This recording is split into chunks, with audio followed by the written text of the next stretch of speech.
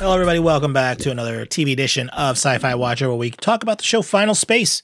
Glad you could join us again this week. My name is Corey Charette, and my friend Mr. Brian Lee is here with me. Brian, what's going on? Hey, Corey. Good to be here once again. Back again for another episode of Final Space. Let's rock and roll. I'm ready. Chapter 2. Great title for episode 2.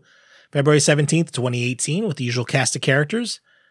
Yet again written by Olin Rogers and David Sachs, but this time Jane Becker helps out. Directed by Mike Roberts and Dan O'Connor. Now, Gary and Avocado leave the ship. Because Gary is stuck on the ship, so he can finally leave the ship, but he only has 5 hours or his brain will explode. Yes, that was kind of a, nail biter, I guess. That's called Escape. That was called the movie Escape from New York. Or Escape from LA, the sequel, Escape from LA. Oh, so you think that's where they got the reference? I don't know. One of those two. I can't remember. It's probably Escape from New York. I remember with Snake in that film, they had put something in his neck and he had so much time to get, I think it was the first one, get the president out or whatever like that. So then they'll deactivate it, or he'll go. Or the carbon copy lockout. Okay. Yeah. I liked Lockout. It was a carbon copy. He got sued. Mm-hmm. Exactly. But okay. So yeah. So obviously Hugh decides to say, okay, you can go, but you got 5 hours. So they go to the planet. I think this episode's a little more, I say gory, gruesome. The whole idea where Gary gets inside that alien skin suit. Yeah. They ramped up the comedy on this one. Mm-hmm. More slapsticky in this one. I mean, that was horrifying when he was in that suit, that skin suit, and then he falls and, well, no, he wasn't falls. He fell somewhere and a thing identified him and sent him back to his old house.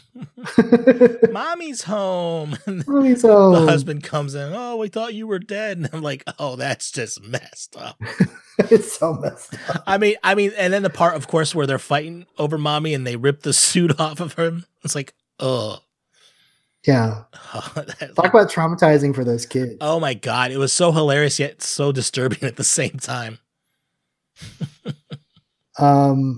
We also got to see Quinn as well back on Earth, and she was investigating some crashed Infinity Guard ships. Yeah, I'm guessing that's going to come into play further down the road, because it was like, okay, why are we talking about this now? I don't really care. Let's get back to the other story.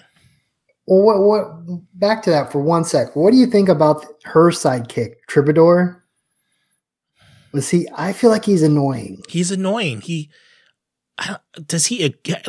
agrees with everything, but he questions it. I'm like, it was cute for like 2 seconds, and then it's like, shut up, please. He reminds me of this 70s guy from Laugh-In. Do you know the guy I'm talking about? Yeah. He was kind of, I don't think he was gay, but he sounded that same voice. Yeah, I think I know who you're talking about. Yeah. But I feel like he was just kind of a tribute to that, maybe. Maybe. But he was annoying. It was cute for 2 seconds, and then they kept doing it. I'm like, yeah, this is old. Yeah. They could kill that character off and it wouldn't matter. Yeah, I mean, they could just pretend it didn't exist and go to episode 3 and just pretend that character never existed. Do the Jar Jar Binks thing on it. Mm-hmm. That's all. Just Jar Jar Binks it. Boom. Jar Jar Binks it, yeah. We find out that Avocado's kid is being held prisoner by the little bad guy. Mm-hmm. We also get to meet Conan O'Brien. He's in this episode. Mm-hmm. It's one cameo. He plays Clarence, the guy, the shop owner that gets him the papers. Yeah, yippee. And he does the old timey voice, something that Conan does on his show. Yeah, it's just Conan pretending to be one of his characters on his show. Yeah. What else we got here? We had a lot of action going on. He meets up with Lord Commander for the first time.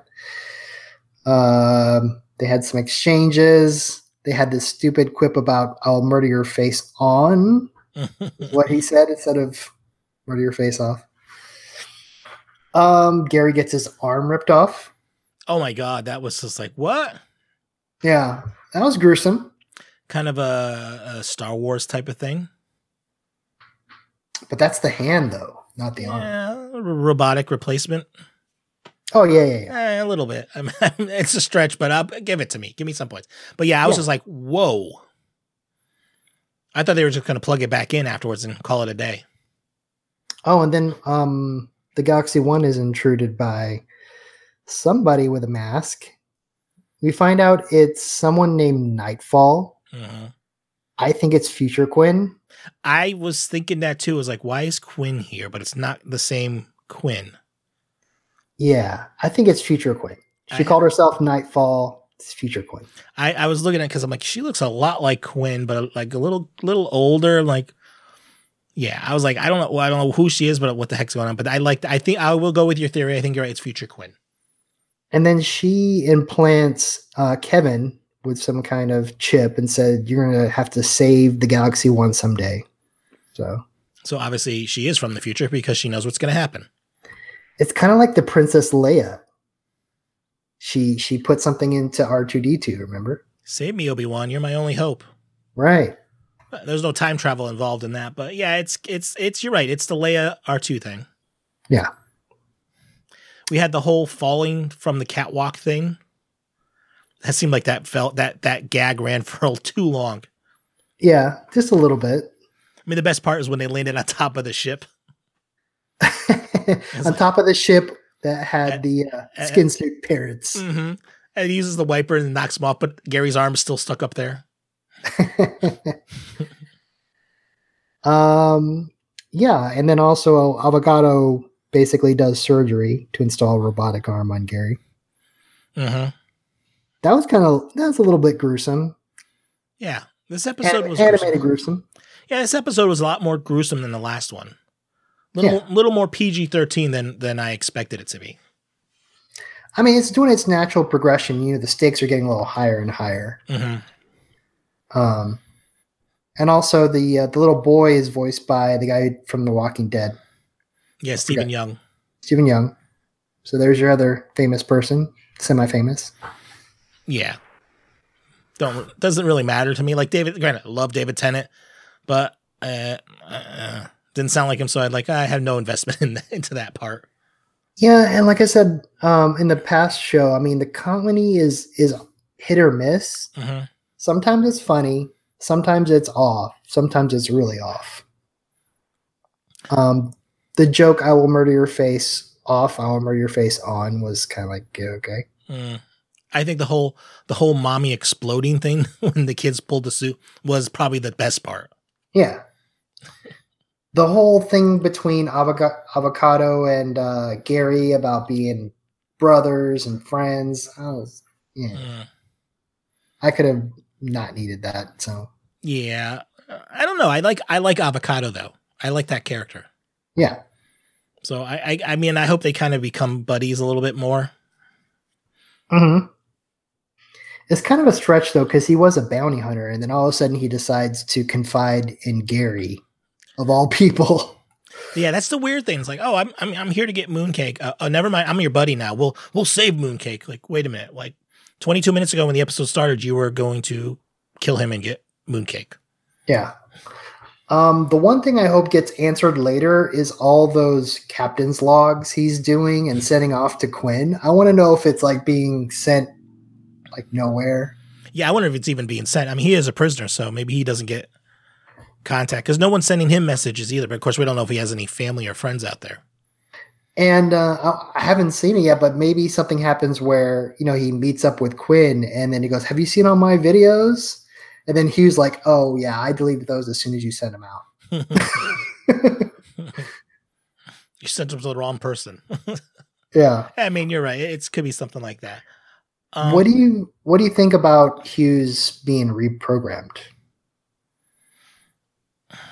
I'm curious to see where that goes. Because she loads something on his screen and, you know, reprograms him. I don't know. I liked Hugh as he was, so I don't know if it's going to be a good thing, a bad thing, or an indifferent thing. We'll have to see how that goes next episode. Yeah. But it's going to be interesting to see where this show goes. I did want to say one thing, though. When we had the previous clips at the very beginning, I had a Space Dandy kind of feel with that. Yeah, it feels like that. It was just the way they did the cuts and they're like, here's what's going on. I'm like, that's Space Dandy to me a little bit. I'm like, I like that. Yeah, Space Dancer was a cool, or Cowboy Bebop. Yeah. Same thing. Haven't seen yet, which we will see eventually. Yeah. But yeah, had that kind of feel. I like that.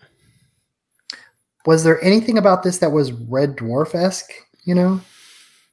I mean, I was expecting some sort of Red Dwarf-esque stuff here. I mean, sci-fi comedy, that's the place I go for television. Mm-hmm. Nothing's jumped out at me yet.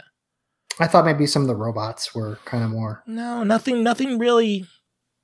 Nothing yet. I mean, there's a cat on the ship, but I mean, that's a stretch. It's not even the same type of cat in terms of mannerisms.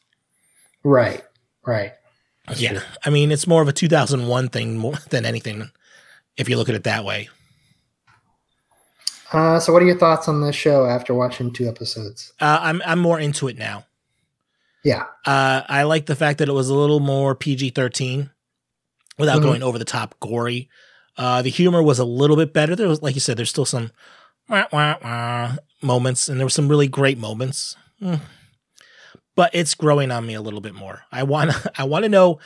The beginning starts as a flashback again. Now we're down to 8 minutes of oxygen for Gary as compared to last week when we had 9 minutes. Like, oh yeah, that's a good observation. I'm assuming every episode is 1 minute closer to running out. So it's like, I'm like, what happens when he runs out of oxygen? I don't know. Maybe Mooncake shows up. I don't know. But yeah, I'm enjoying it more than I did last week. What about you? What are your thoughts? I am too. Like I said, it ramped up a lot on this episode. They got all the exposition out of the way from the first episode, so. Yeah. Well, you always have to have some sort of origin, some backstory. Yeah. But yeah, I'm kind of happy. It's progressing pretty well here. But still have 8 more to go for this season. Yeah, I'm ready. I'm ready for more. I am too. And of course, next week we'll get to more. Of course, I want to thank Mr. Brian Lee for being here. Brian, where can we find you online? You can find me on Instagram or Twitter. It's at Brian Says. And you can find us at sayproductions.com/sci-fi watcher. Links to all our social media is out there. You can also email us, sci-fi watcher at sayproductions.com, or leave us a voicemail, 774-327-2948. 774-32-SAY-IT. And there's tons of episodes out there at the website, sayproductions.com/sci-fi watcher. Go over there, check everything out we do. We do a movie episode once a week. We have TV episodes. We got so much stuff out there to make you want to throw up. Maybe not throw up, but at least you'll enjoy it.